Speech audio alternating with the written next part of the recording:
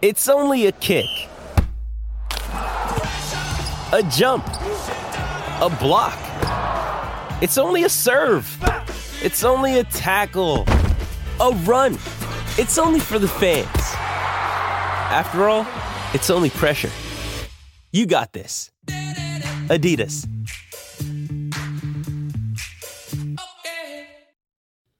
Guys, listen to this.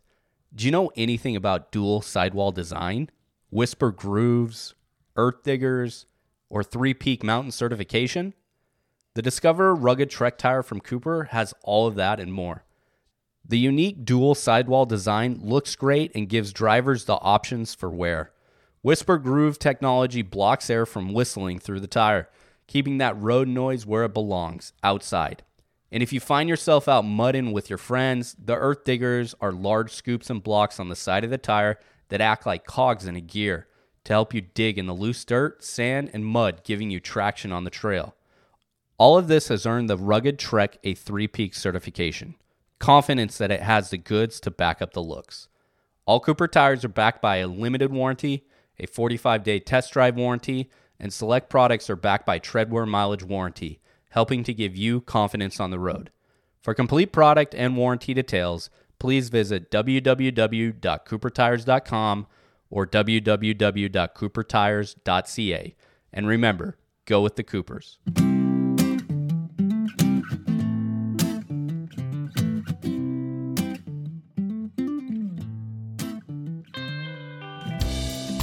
Jim, where I wanted to start is I saw somewhere, I think it was Colorado Avid Golfer, something like that, called you a 30-year overnight sensation.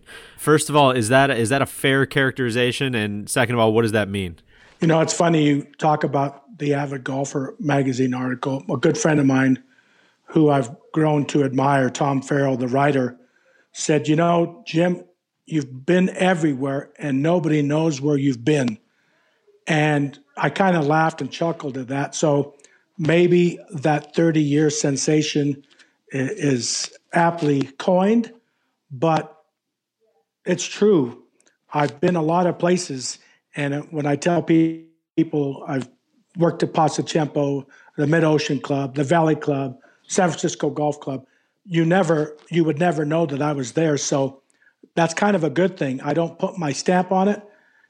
And places like Pac Dunes, Old Mac, the Punch Bowl, they were all great projects to be a part of. But again, hardly anybody knows that I was there. Yeah. So what's that like for you? What's that been like, you know, kind of being a little bit behind the scenes, I guess?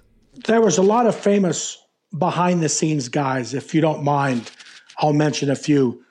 If it wasn't for Robert Hunter, a lot of people don't know this, if it wasn't for Robert Hunter, Alistair McKenzie wouldn't be so famous in California.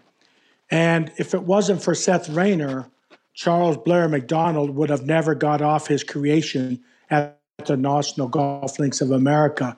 So I don't mind, and I cherish that behind the scenes addition to the project, but without Seth Rayner, without Robert Hunter, without a lot of the guys who were out there shaping, when I did work for Pete Dye shaping the golf course, Pete would be the first to tell you that I need shapers, I need guys to help me build these things. It's easy to lay something down on paper, but somebody's got to build it. So I love it. I don't mind it. I cherish it. Well, so it's funny. I know we had Bobby Weed on the podcast a couple weeks ago, and he was talking with Chris, our host, about, you know, this massive tree of architects that all kind of stems back to Pete Dye. And I know you have your own branch on that tree. And I'm curious, first of all, what was your path to getting there, to actually like hooking up with Pete and starting to work with him? And then second, what was that like? I mean, what was your experience with him like? Well, it's funny. I always joke with people that I was an accidental participant.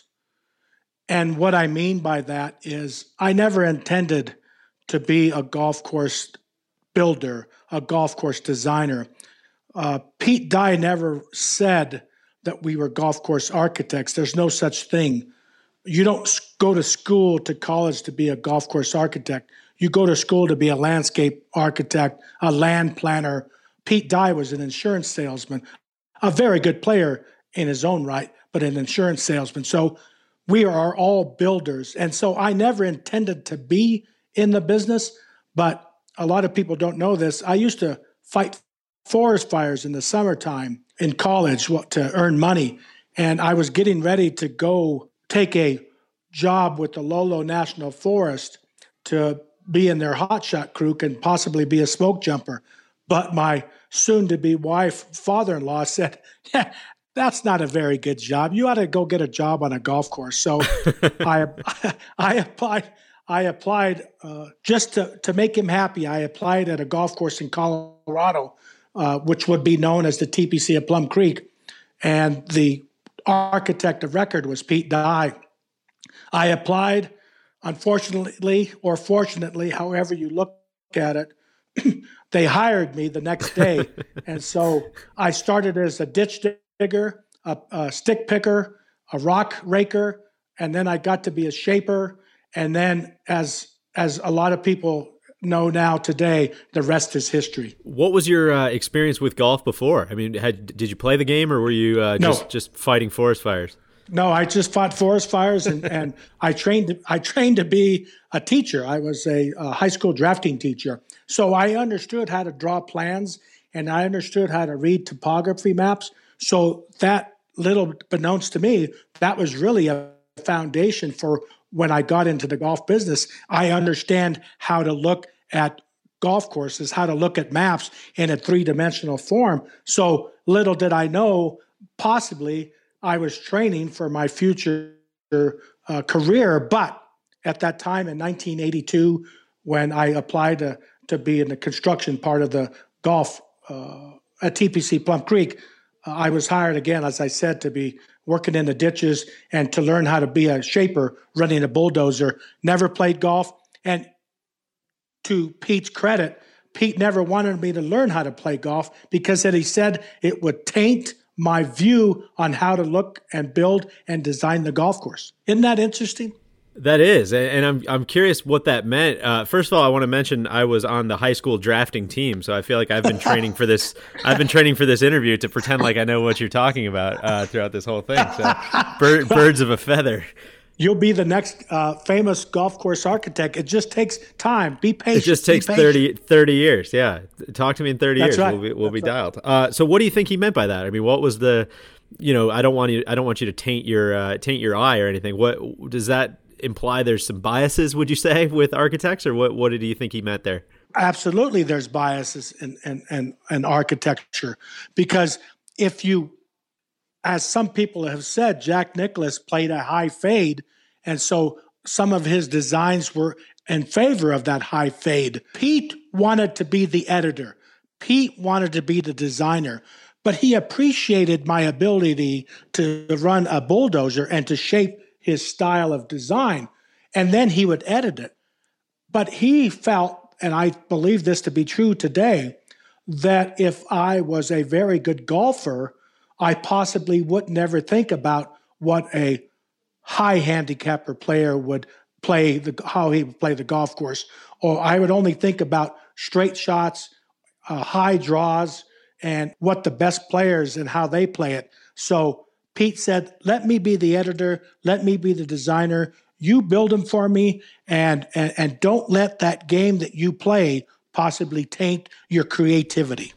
So, at that point in your career, I mean, did you have a philosophy on kind of what made a good golf hole? And then now, flashing forward, obviously you've done as much research on architects, on strategy, on all these different things, restoring all these golf courses you've worked on. So I'm curious if that's how that strategy's changed, I guess, over the years. Well, I never had a plan. I never had a concept. I never had a strategy. I was waiting to be taught. I was waiting to be mentored. And Pete Dye and his son Perry Dye mentored me. They taught me what they wanted. They sent me to golf courses around the country to emulate some of their designs. I remember Pete Dye sending me on the plane to Palm Springs to look at a Redan hole that he was building while we were doing it at Arizona State University. He said, Jim, get on the plane. I want you to go look at this hole I did in Palm Springs. Or go get on the plane and go to Pinehurst #2. And as we speak today, Pete Dye told me to go to Pinehurst #2. I have a lot to learn. Or he would tell me to go to Old Marsh in Florida and see how they did the drainage. So it was Pete who sent me on the plane. Just got to remember, I was 22, 23 years old, getting on a plane, going to these golf courses. I didn't get to play them. I just walked around, took pictures, and then I'd come back and build it. I mean, that's a pretty cool job for a 23-year-old. It's a pretty cool job for anybody. I agree. And little did I know that I was beginning my education in golf course design and construction, being an open book, wanting to learn.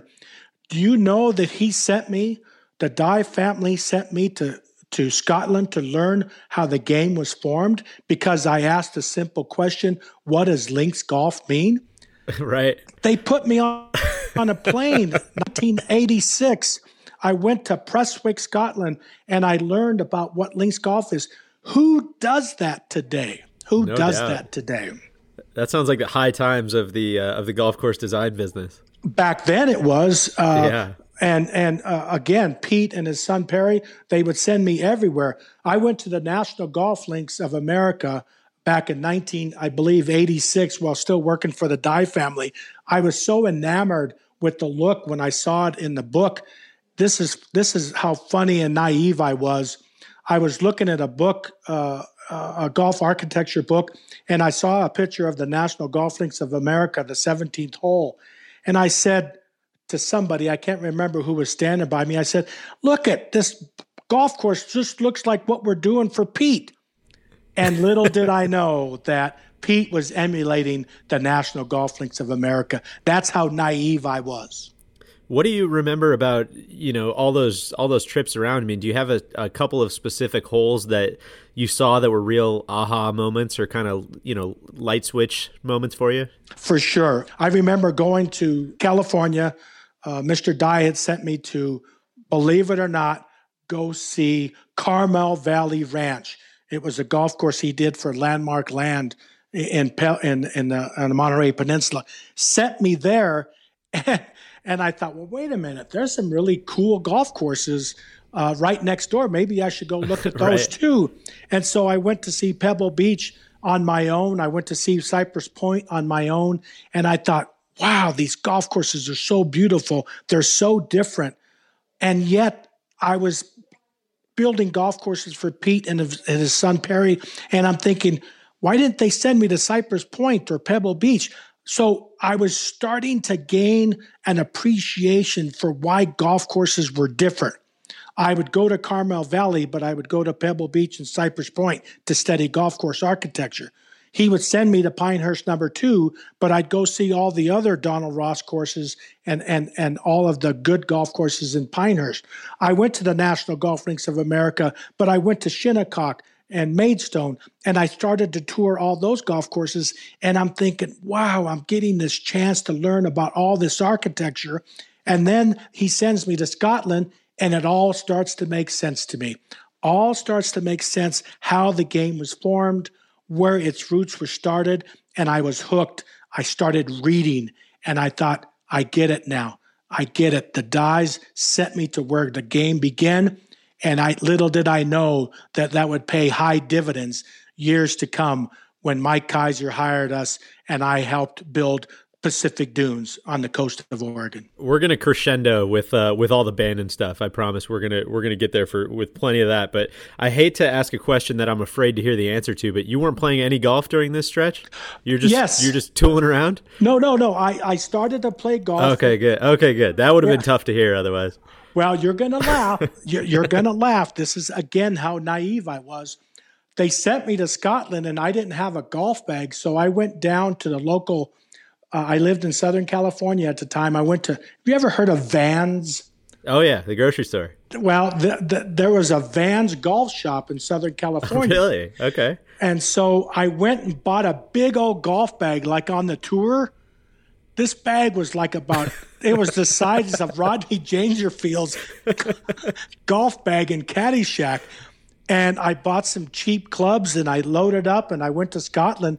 And when the caddy saw my bag, he was like, I'm not going to carry that. Yeah, look extremely American when you arrived. Extremely American. Again, remember, I was so naive and I was starting to learn how to play the game. And I didn't realize it was just as simple as carrying a shag bag with 5 clubs in it. But back then, I was going to go play golf, so I figured I had to buy this big golf bag. I still have the photo. You'll laugh if I ever showed it to you. So how would you describe Pete Dye like in the field? I mean, what was it like? I know everybody kind of talks about the whole thing is built on flexibility and you can't be too rigid with plans and all of that stuff. I mean, how much of that was kind of him editing in the field and how much of that was you and you guys kind of having the freedom to do what your eye saw? Well, it's interesting. When I first started shaping at TPC at Plum Creek, I just did what they told me to do. Shape a flat tee spot, build a bunker, create a green site. And I remember shaping on the 16th hole at TPC at Plum Creek in Castle Rock, Colorado. I started to shape the green and Pete kind of drug his foot around in the dirt. And he said, just put it right here, Jimmy, just put it right here. And so I started shaping it. And he watched me shape. He stood right there by the green. He watched me shape it. And he said, stop. And I got off the dozer and I said, what's wrong? He said, let me show you how to do that. And he jumps on a tractor and he kind of puts the box blade down on this tractor and starts to drag out the shape that he wanted. He said, this is what I want. If you could do this, this is what I want. So that was my learning curve. That was my inspiration, that you didn't look at a set of plans. You just built it in the dirt, and then if you didn't like it, you changed it again. And so years later at Arizona State University, I'll never forget this. We got out and we were getting ready to go walk around the golf course, and an engineer got out a set of plans from behind the seat of the truck. And he started to roll them out with Pete Dye there and a couple of the shapers. And I was the design associate at that time. I didn't shape at Arizona State University. I was the on-site design associate. The engineer rolls out these plans, and Pete Dye said, son, we won't be needing those today. And so that was that reinforcement that we're going to follow the routing and we're going to follow the stakes, but we're going to build this in the field. And I remember getting to the 16th hole, and Pete would drop down to his knees in the dirt, and he would shape this dirt landform. And he would look at me and he'd say, Jimmy, I want you to just take this green and just think of somebody kneeling in the dirt, okay? He's shaping this green in the dirt, and he's taking the flow and the surface, and he digs a little hole with his hand and creates a bunker, and he shakes the dirt and molds it, and he looks at me and says, do you get it, Jim? Do you get it? And I said, yeah, Pete, I got it.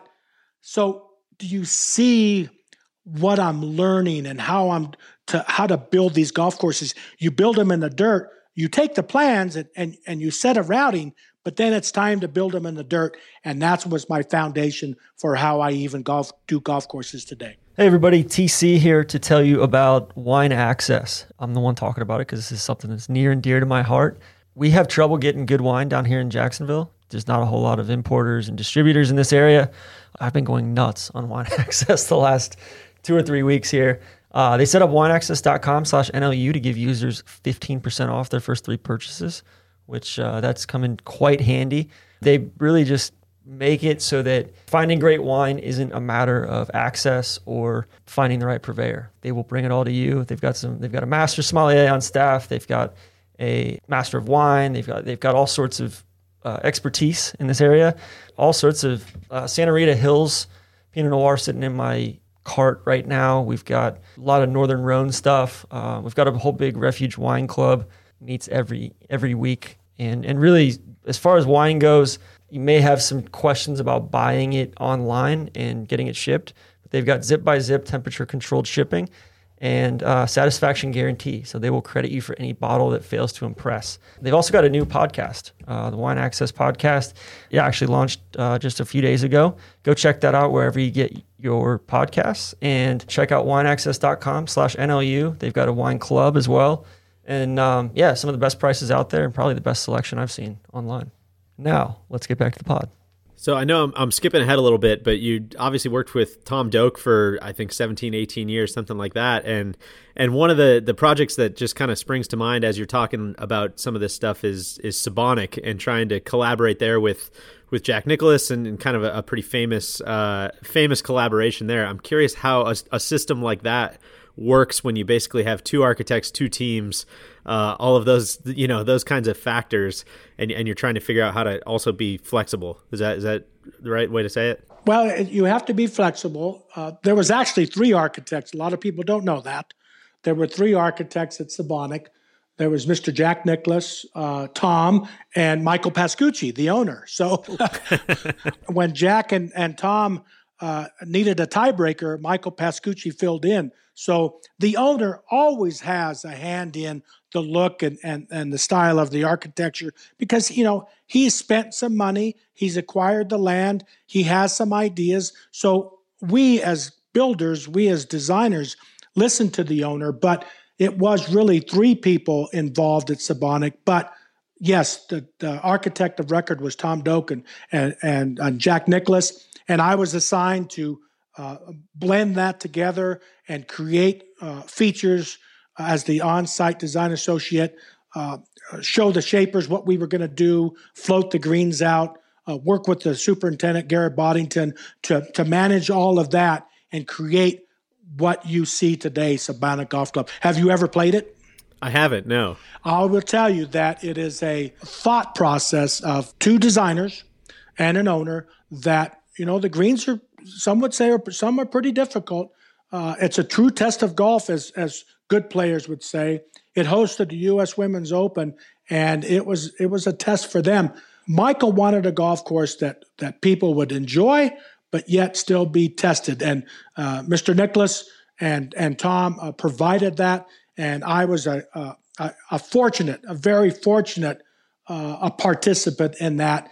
And little did I know that someday, 25 years later, I'd be working with the iconic Jack Nicklaus. Who would have thought a guy who never played golf, who didn't understand the game, would be working with one of the iconics of all time?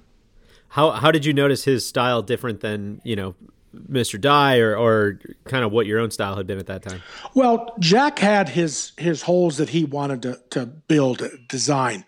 And he had very good success at some of his best golf courses, Muirfield in Ohio, and some of his great golf courses in Arizona and in Florida. So he knew what his style that he wanted. And what Tom and I brought was the naturalism, the routing that Tom had produced. So there was a blend of good architecture in the routing, good style of shaping in the bunkers and greens in the presentation, and the strategy that Nicklaus brought with his game. I'll never forget one day we were Jack and I had a lot of fun on that project, and I remember one day we were talking about adjusting a bunker, and I was standing in the bunker, and it was on the 7th hole at Sabonic, and I was saying, well, if you stand right here, you could get the ball, hit it out sideways. And Jack said to me, he says, well, hit it out sideways, you got to be able to hit it to the green. And I said, well, you don't always have to hit it to the green.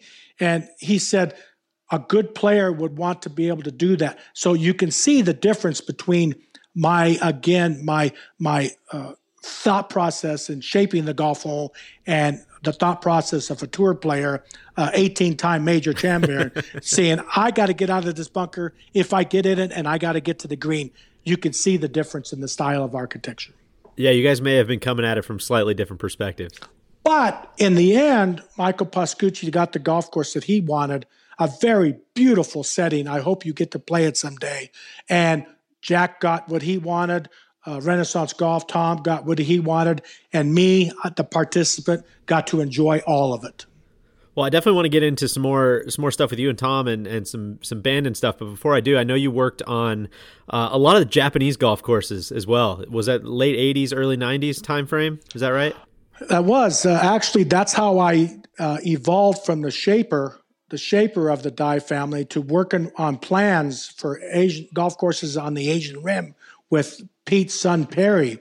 I moved into the office and I started doing grading plans and drainage plans and greens detail plans. And so I evolved into starting to do that. But I only actually was involved with one in the field, and that was Sazatso Country Club. I'll never forget it. And that was my foray into Japanese golf. I'm telling you what, that was an eye-opener for me. I learned a lot. And I can tell you that the Japanese at that time in the late 80s were fanatics about golf course architecture, golf course design. And I shaped and built an island green at Sazatso Country Club, one of the best I was ever a part of. Yeah, I'm dying to get to Japan, and it just every aspect of golf in Japan fascinates me. And so when I saw that or read that you had worked on so many of those, that it kind of sent my mind into a bit of a craze. But yeah, what were the big sticking points of design over there? What were kind of the obsessions, or what was the difference between what you were doing here and what was really being asked for over there? Well, I can tell you that my evolution in golf course design and construction has come 360 degrees. Remember, I started with Pete Dye, the TPC of Plum Creek, a championship golf course. And then they sent me to Scotland to study links golf. And then I started to work for Renaissance Golf with Renaissance Golf for 17 years. But all through that process, never did I think that I was going to be building a golf course in Japan. The Japanese loved water features. That was one of the most important things to them. The beauty of the golf course, the garden concept. I was involved with a golf course that had a 25-foot waterfall. That, I am not kidding you. The water, think with me now. Think with me. You're not going to believe this. Sazatso Country Club had water that cascaded off the clubhouse into a pool on the 18th green, surrounding 270 degrees of the green. And then that pool cascaded down into a waterfall almost 20 feet into the fairway below. And that stream then emptied into the big pond that had the island green. Tell me they didn't love water features. I'm surprised Mr. Kaiser didn't ask you to run that back at Old McDonald's. Well, a lot of people give me a hard time about fountains and waterfalls. That's not my specialty. Maybe I got burned out while I was in Japan. Well, changing gears then a little bit. I mean, how did you connect with Tom Doak for the first time, and kind of how did that relationship start? I first met Tom at the TPC at Plum Creek. He had just come from Long Cove Golf Club in South Carolina, and he had come to the TPC at Plum Creek. We were almost done with construction, but he was on the construction crew. He was in charge of helping pick sticks and rake. And I met him, and I thought he was kind of an odd kind of guy because a friend of mine in the construction business, the project manager at the TPC at Plum Creek, we knew that Tom was a lover of baseball statistics. So Steve was his name, bought a book on statistical points of baseball. And we used to quiz Tom all the time, all day long about certain baseball things. We'd hide the book behind our back and we'd read something and then quiz him like we really knew and cared. And he'd come up with the answers, and Steve and I would just slap each other and think, God, this guy knows everything about baseball. So that was our running joke between us. So that's where I first met Tom. He went on to go do other work on his own. He got his first client at High Point in Traverse City, Michigan. And I continued to work with the Dyes. But, after 8 or 9 years, I just was ready for something different. And I kid people, and I kid this, but with all due respect, I remember being able to move 1 million cubic yards in my sleep almost, because that's kind of what Pete did. And I was just time for a change. And I called Tom up and I said, hey, I'm ready to do something different. And he knew that I had been traveling and seeing golf courses like the National Golf Links of America. And he knew I had been to Pinehurst, and he knew I'd been to Cypress Point. So he knew that I was, something of a bit of an oddity to that I didn't play golf, but I had seen some of the best golf courses in the United States and had been to St. Andrews. So he wanted to talk to me. So we met, and I said, I'm ready to do something different. So I signed on with Renaissance Golf Design. A lot of people don't know this. It was Tom Doak, Gil Hands, and myself for a small point in time. We all worked together. And I was in charge of Charlotte Golf Links, a golf course in Charlotte, North Carolina, while Tom and Gil were working at Stonewall. And so Tom would come down and check on me, about every, 8 weeks, 6 to 8 weeks. So I really built the golf course on my own while Gil and Tom were up at Stonewall. And then Gil came down for the last couple visits and helped me with the construction of the 17th and 18th at Charlotte Golf Links. So that's how I began my career with Renaissance Golf Design at Charlotte Golf Links. And then I went on to go on and build and work with Tom on many projects. Some of my most beloved is a golf course in Arizona called Apache Stronghold. I wish it was still open today. It was such a beautiful desert setting, and maybe someday they'll bring it back. Well, I feel like, obviously people listening to this podcast know Tom's name, they know his golf courses, they know his work, but, as somebody who has known him so closely for so long and worked with him so closely for so long, I don't want to say what is he best at, but what impresses you most about him as far as his skill set goes or his talent level goes? It's funny. A couple of people have asked me that. And what I learned most about a Tom Doak designed golf course, constructed golf course, is that 75% of the battle is the land. It's not about the greens, although they're important.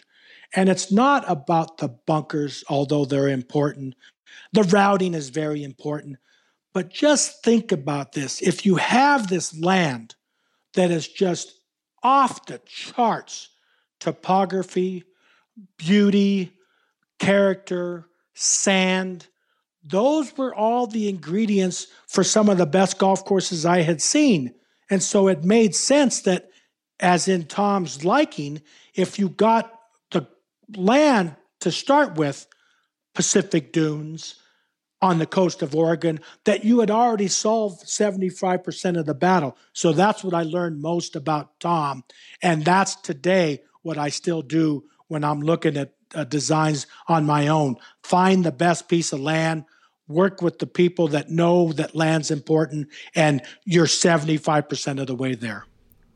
Well, one thing I do got to ask, I know we had Mike Kaiser on our first Bandon episode, and he was kind of giving some of the backstory about the project getting started, and he had a line in there, I would have loved to have hired Tom, but he was terrible Tom at the time. And I'm curious if you could shed some light on maybe what that means.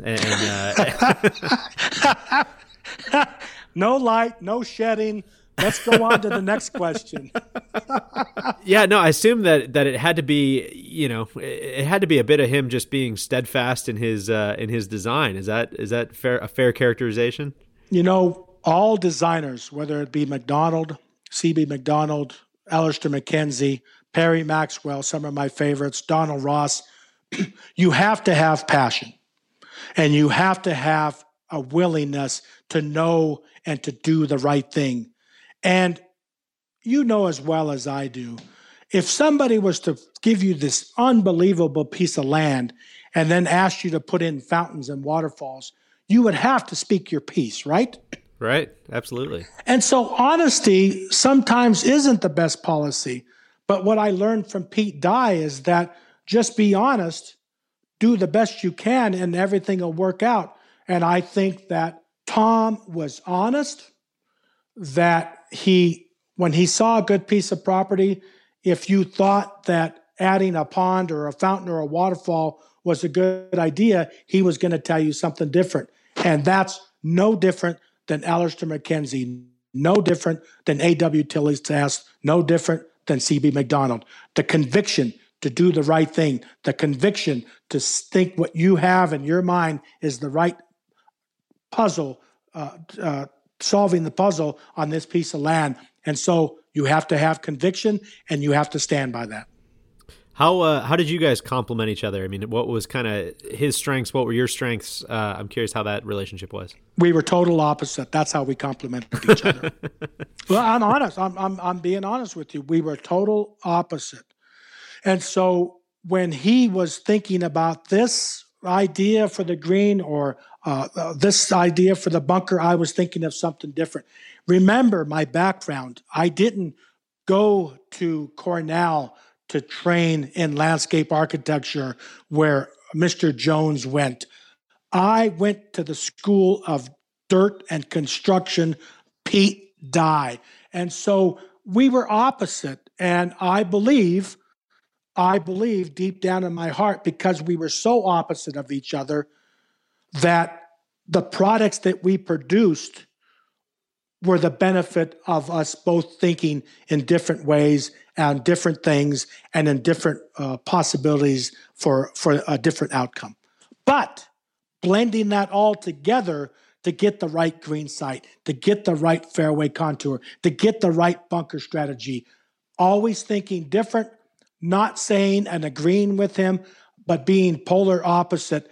That was the best compliment we could give each other. Well, obviously you were heavily involved with Pacific Dunes, which will be the episode that's airing this coming Tuesday that we're running. But I'm curious, kind of when that project first came up, when even before that, I mean, the first time you heard about Bandon Dunes, I mean, what was that story like? Well, the first time that Tom said, meet me, because I lived in Denver. I live in Denver, Colorado. Tom lived in Traverse City. He wanted me to move to Traverse City and be in an office. And I said, well, it doesn't make sense for me to do that since we're going to always be on site anyway. How about I live in Denver and I'll just meet you wherever we need to meet?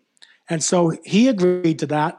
And I remember him giving me a call and said, meet me in Bandon. We're going to go walk the site for what's going to be the second golf course at Bandon Dunes Resort. And so I remember landing in Eugene, Oregon. Have you flown into Eugene? I have. So just think of me, a neophyte still, landing in Eugene, Oregon, and there's a camera crew. There's a 4 or 5 piece camera crew that's on the plane with me, and they're landing in Eugene, and they're getting these big SUVs, and they're headed to North Bend, Coos Bay, and they're asking for directions. And I'm thinking, what's this camera crew doing here? I'm going down that way too. Little did I know they were covering a ship had gone aground. Do you ever remember that story? No. Yeah, there was a big freighter container ship that had broke loose and grounded itself on the beach in North Bend, Coos Bay. And I was on the plane with the big camera crew that was coming to cover the breaking story. And I'm thinking, this place must be famous. I was like, wow, I'm going to be following this camera crew down there. But little did I know, I was still going to go 20 minutes south to a town called Bandon. I remember driving into the town of Bandon, looking for the property, and they said, no, you got to go north. And I was just so confused and trying to find the property. It took me all day to find it. By the time I got to the property, it was the end of the day.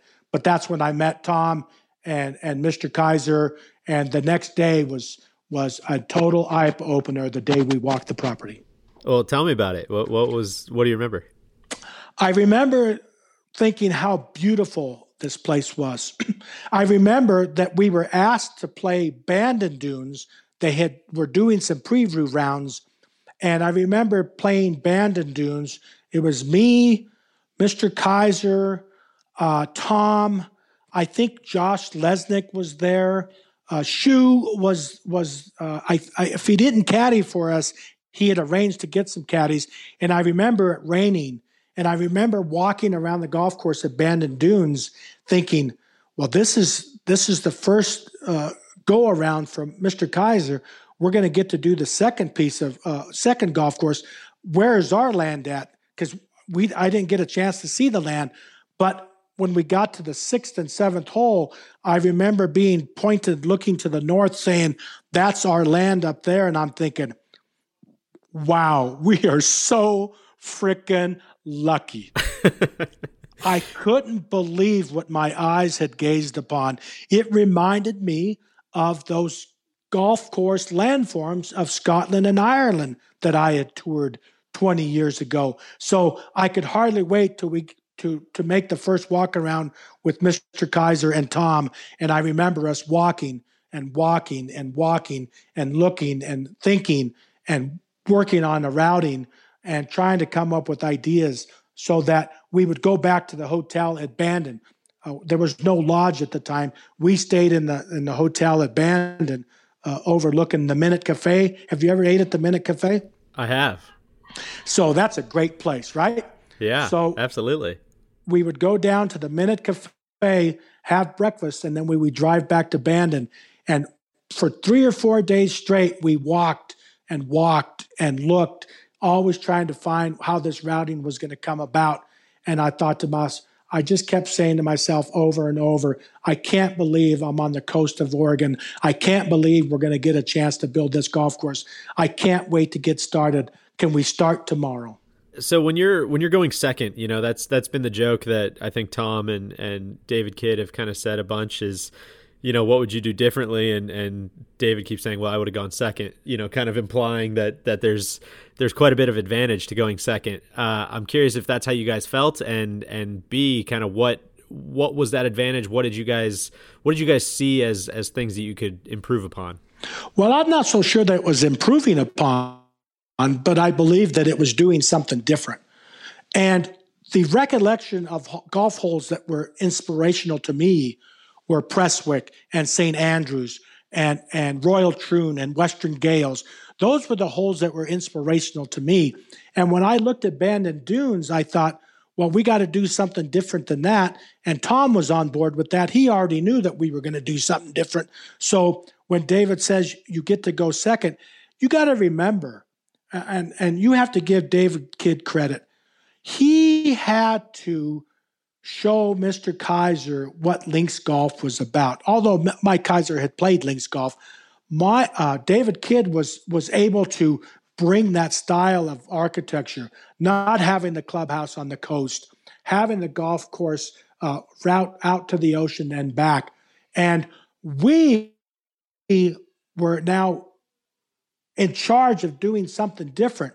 And I'll never forget, one of the shapers that worked for us is a gentleman by the name of Tony Russell. And he has done shaping for Bill Coore. He has done shaping for us. He has done shaping for David Kidd. He's done shaping for a lot of people. And I remember walking him up on the land, which is now the 9th hole at Pacific Dunes. And I remember telling him, see that golf course down there, Tony? We're going to do nothing like it. And he started laughing because he thought, wait a minute, that golf course is a highly ranked golf course. And I said, well, it's highly ranked, but we can't be like that. We have to be something different. And our land is different. So we have to come up with some different style of design, of bunkering, of greens, and our locations are going to be different. So Tom knew that we were going to do something completely different. But we also had to respect that at that time, Bandon Dunes was highly ranked and highly thought of. And we were just going to try to do the best we could to match David Kidd's work at Bandon. So for those who have been there or those who haven't, I mean, how would you kind of specifically explain, how the styles are different, if that makes sense? Well, I always explain to people that Pacific Dunes greens are on the ground. They're within inches of where they were in the routing, if that makes sense. Yeah. So when you go to the 7th hole at Pacific Dunes, those mounds in front and those blowouts on the left side, I have a photo of that. I I know what that looked like before we got started. And it's not much different than what it is today, other than a little bit of shaping of the green site. When you go to the 16th green at Pacific Dunes, that bunker in the back, what we affectionately call Josh's Pit, behind the green, that was there. That green surface was within inches of what you saw. The 9th green, the lower green, that's within inches of what was already there. So we were building a golf course and taking the landforms that were there within inches and just massaging them to get ready for a putting green. And I thought, wow, we're taking these beautiful green sites, 16, lower 9, 11. 11 was what a beautiful setting. I could go on and on. You could understand my passion for the beauty of Pacific Dunes. It was on the ground. Those bunkers were there. It was just clearing the land and installing irrigation and sowing the seed so that when you walked and played the golf course, it looked like we didn't do a thing. And then how did the process of Old Mac get started then? Well, little did I know, when we were working at Pacific Dunes, I always looked at that land over there thinking, that's going to be a golf course someday. I wonder who's going to get to do that. 10 years later, Mike Keiser calls us back because I believe he enjoyed working with us so much. I certainly did with Mike. He had this idea to build the Lido. So the Lido was McDonald and Seth Rayner's second best golf course, some people would say, compared to the National. But Mike always wanted to do the Lido, but we couldn't fit the actual lay of the land golf course on the land he had given us. So the idea was brought about that we would build golf holes with the inspiration of McDonald and Rayner, the template holes. And so we simply took the golf course topography that Mike gave us, and we instituted the 4 automatic template holes: Short, Eden, the Biarritz, and the Redan. In any McDonald and Rayner golf course, you always had to have those 4 one-shot holes. So Mike understood that we were going to do a Lido-style golf course, not exactly, but a Lido-style golf course using the templates that McDonald and Rayner were famous for. And so that's how the routing came about. And with the help of Mike Keiser, he is such a perfect person to work for. He never tells you, he never says you got to do this and got to do that. He listens to you. We walk around. He makes suggestions. It was such an honor to work with him at Pacific Dunes, and it was such an honor to work at Old Mac. Creating his idea of what McDonald and Rayner would have done with that piece of ground, I think that we did our best effort and some of the best holes. The Alps, the Channel Hole, the Punch Bowl, the Double Plateau with the Principal's Nose. I thought we did a pretty good job. Not exactly like McDonald and Rayner did, but used that inspiration to create Old McDonald. And as you know, those greens are some of the biggest greens you'll ever play. Still not as big as St. Andrews, but pretty doggone big. Do you feel like there's a lot of creativity working with template holes? Do you feel like there's restraint working with the template holes? How did you find that to be? Good question. That's a great question. And the reason it's a tough question to answer is because you know that the Redan, based on the 16th hole at North Berwick, you know that it has to play from right to left. It's a fortress. And you know the Short has to play 135 to 145, and it should have a thumbprint in it. And you know that the Eden should have the Strath bunker and the Eden estuary behind it. So those are some of the foundations for the template holes. But taking those template holes and applying them, no different than what McDonald Rayner did at Yale, at Fisher's Island, at Camargo, at Shore Acres, at Chicago Golf Club, applying those template holes to the land given to you, that is the artistry that we and I got to enjoy doing. Now, somebody would say, well, the road hole, how many times are you going to do that? Well, we did the road hole with inspiration from McDonald and Rayner and the 17th at St. Andrews, but we put our twist on it. We put our twist on the short. I remember walking Mike Kaiser up to that green for the first time, number 5 at Old Mac. We had walked the hogs back, and we got to number 5. It was Mike Kaiser, myself, and Ken Nice. He is the superintendent grow-in for Pacific Dunes and Old Mac, and he is now the director of grounds and director of all the golf courses there. Ken Nice was the reason Pacific Dunes turns out so good. Ken Nice and his crew is the reason Old Mac turned out so good. It's the agronomics and it's the superintendents that pour their heart and soul into the agronomics of the golf course architecture. So Ken and I were walking down with Mr. Kaiser, and we got to the 5th hole short, and I had the flag flagged out with pink flags. You got to remember, it was all sand after Tony Russell and I had shaped it, and I had the green flagged out. And Mike walked up to Ken Nice and he says, "Jim, how big is that green?" And I said, "I don't know, Mike. I don't know."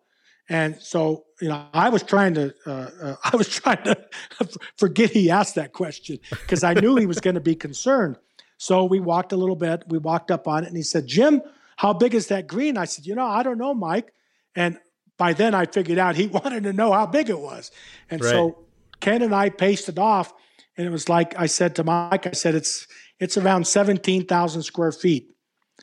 And, Mike, in his typical Mr. Kaiser way, just kind of looked and said, 16,000 square feet, 17,000 square feet. So we walked around it, and I said, "Mike, it fits the scale. And the ocean is in the background, and nothing compete with the Pacific Ocean." So I thought the scale looked right. He accepted the fact that it was going to work. I showed him all the ways to putt around it. I made sure that there was a bump to hold this pin, and there was a bump to feed the ball. And it didn't have the thumbprint like all the other shorts had, but it had 3 distinct pinning locations, and that's what McDonald and Rayner always tried to do in all their shorts. But we put our twist on it. 16 to 17,000 square feet, a lot of fun to play. I could putt on that green all day long. So after we had discussed how the putting surface was going to work, again, it wasn't copying the template holes exactly. It was using inspiration. So we went to the 6th hole long. We created the hell bunker. And Mike wanted a way to play around it. So we gave you 90 feet of fairway to play around the hell bunker. And I got a little creative on the green. Mike Kaiser was suggesting to create the ocean hole at Old Mac, the 7th. And so it was a combination of inspirations of the template holes. And I believe that we delivered in the same way that McDonald and Rayner would have done for any one of their clients in the 1910, 1920 era. I can tell you that green at 5 is big. It doesn't make it any easier to make a 2, though. That's for sure. I don't know who shaped it, but it's hard to putt. Tony Russell and I shaped it. Oh, I love that green. It's so cool. I love it. I float all the greens out on all of the golf courses I was involved with, except for number 2, the Eden.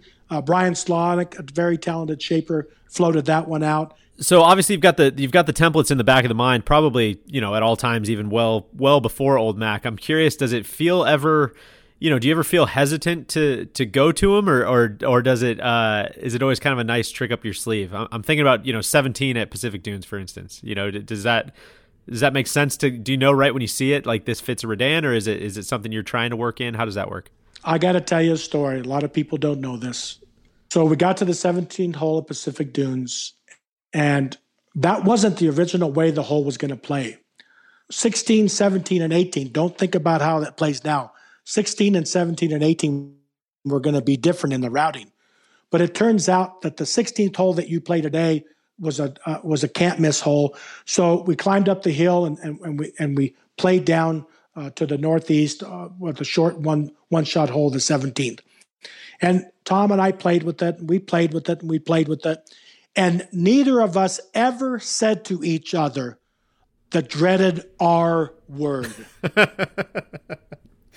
And I said to him, I'll never forget standing there. I said, "You're going to build the R here, aren't you?" and he wouldn't answer me. And we played around with it, and it just kept evolving.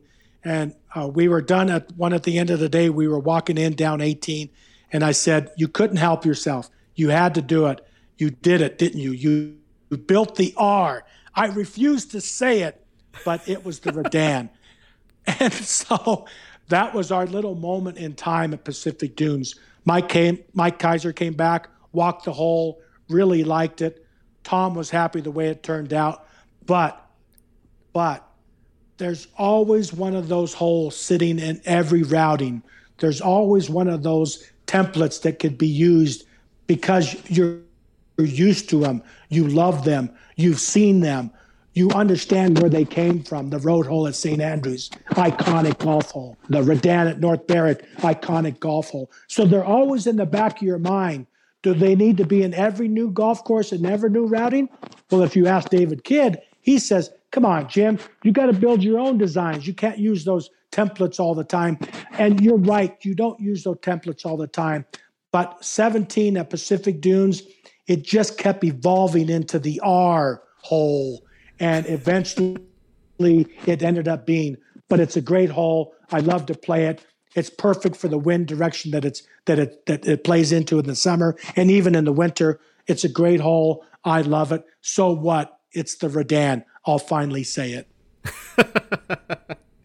Well, I don't want to assume here, but I mean, obviously, since Old Mac and since Pacific Dunes, you've done a ton of restoration work, renovation work, and a lot of stuff that really has to do with a lot of these template holes and a lot of this kind of golden age architecture. I gotta assume Old Mac was a massive help in that process, right?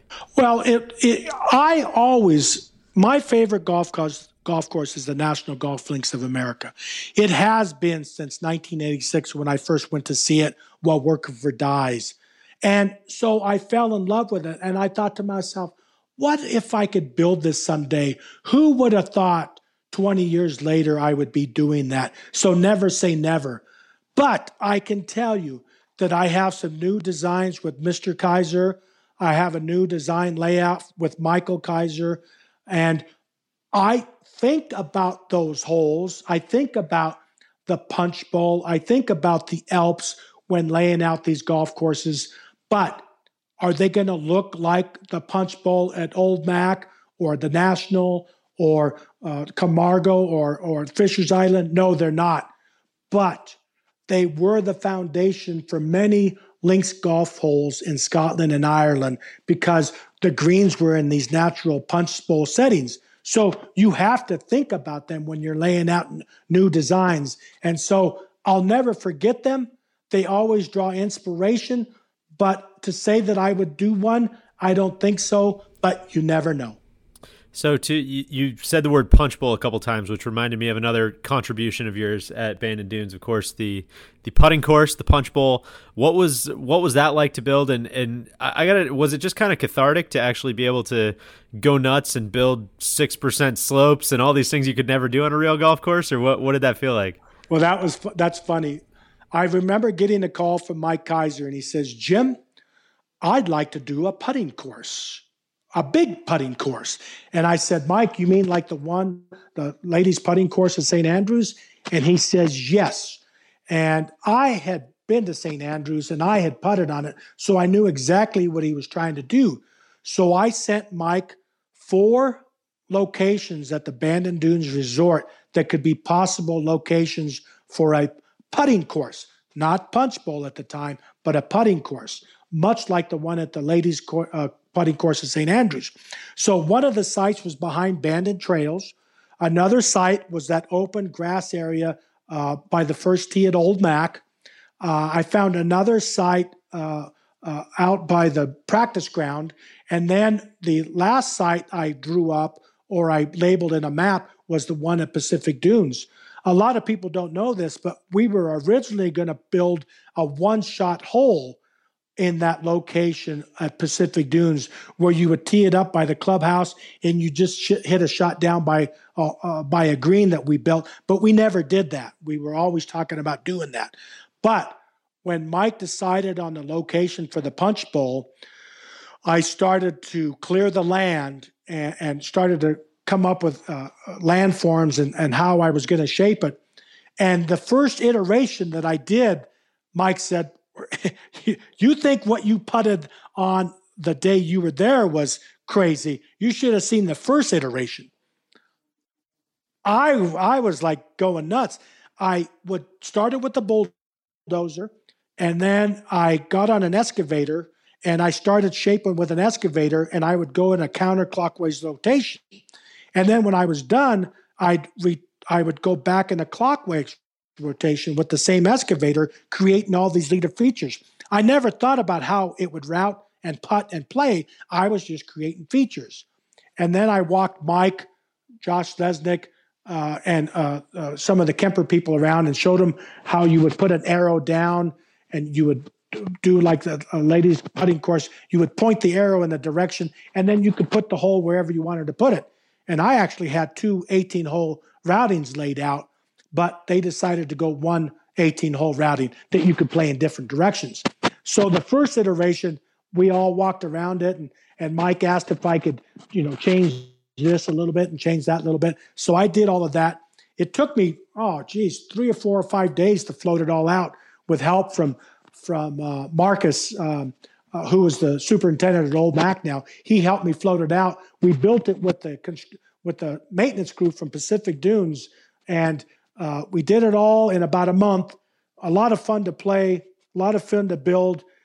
I didn't have no plans. I just built it, had Mike do a little bit of edit work, and we shaped it, and it opened up, and it's perfect for what its purpose is, for social, fun, interaction, putts that you would never think about, putts that you're going to discover. It's the perfect complement. Mr. Kaiser, always thinking, and what a fun place to hang out. I remember the first time you and I spoke, you asked me if I had been to the Punch Bowl. And I said, I've even been there sober a couple times. It is such a cool spot. It's just the kind of place that makes you feel like a, 8th grade kid to just hang out and run around with your buddies all day. It's awesome. Well, I told Mike one time that I think I should go build one of these in every city across the United States. What better way to teach and tell people about golf courses by just handing them a putter and a ball? If I could find out who I would talk to in New York, I'd love to do a Punch Bowl putting course in Central Park. What if they had a little booth, they handed out a putter and a ball, and families could go putt like at St. Andrews? I wish I could talk to somebody on the board in Central Park and say, let me build a Punch Bowl putting course in Central Park, and you'll see the social aspects of people having fun with family and friends. 100%. That's an awesome idea. I know we've kept you for a while here. The only other thing I wanted to I want to ask you about a lot more stuff, but I'll limit it to one more thing, and that's your restoration at Pasatiempo, which just turned out so freaking cool. I mean, we were there a couple years ago, and that place is just otherworldly. I'm curious how that starts. I think this is probably a bigger question, but I mean, when you go to one of these clubs and you've been at a lot of the historic ones, I know Yeaman's Hall, Valley Club, San Francisco Golf Club, a lot of those. I mean, that's got to be quite a process to start, figuring out exactly, we want to do something, Jim, what should we do? And so I guess I'll limit it to Pasatiempo. What was that process like with them? Well, Alister MacKenzie died and lived and died on the 6th hole at Pasatiempo. His house was there. And so the mandate from the committee, the mandate from the general manager, the mandate from the membership was that this golf course, although it had gone through modernization, it had gone through iterations from other golf architects, it was time to recapture the essence of what Marion Hollins said to Alister MacKenzie and Robert Hunter: build me the Pasatiempo Golf Club. And so when the committee, the membership, the general manager, Scott Hoyt, who is now there, Justin Mann, the superintendent, when they said, we are going to restore this to the best of your ability, Jim, help us restore this to what Alister MacKenzie had. I took aerial photographs. I took ground photos. I worked with Bob Beck, the historian, for 20 years, a labor of love to recapture what Alister MacKenzie and Robert Hunter had done. And with Marion Hollins as the lead developer, bringing out the best of what MacKenzie did at Pasatiempo, restoring it, a labor of love with the help of superintendents, general managers, archives, aerials. The goal, and nothing will be ever done to Pasatiempo that is out of character of what Alister MacKenzie would have done and did. How would you, for someone who's never been there, what makes that place so special to you? Well, first of all, it's the landform and the cant of the landform towards the ocean. Second of all, it's the barrancas or the ravines that are located and intermixed about the golf course. It's the walk. It's the elevation changes. It's the bunkering, the style of green. It's all of those things in a beautiful setting, looking out towards the Pacific Ocean.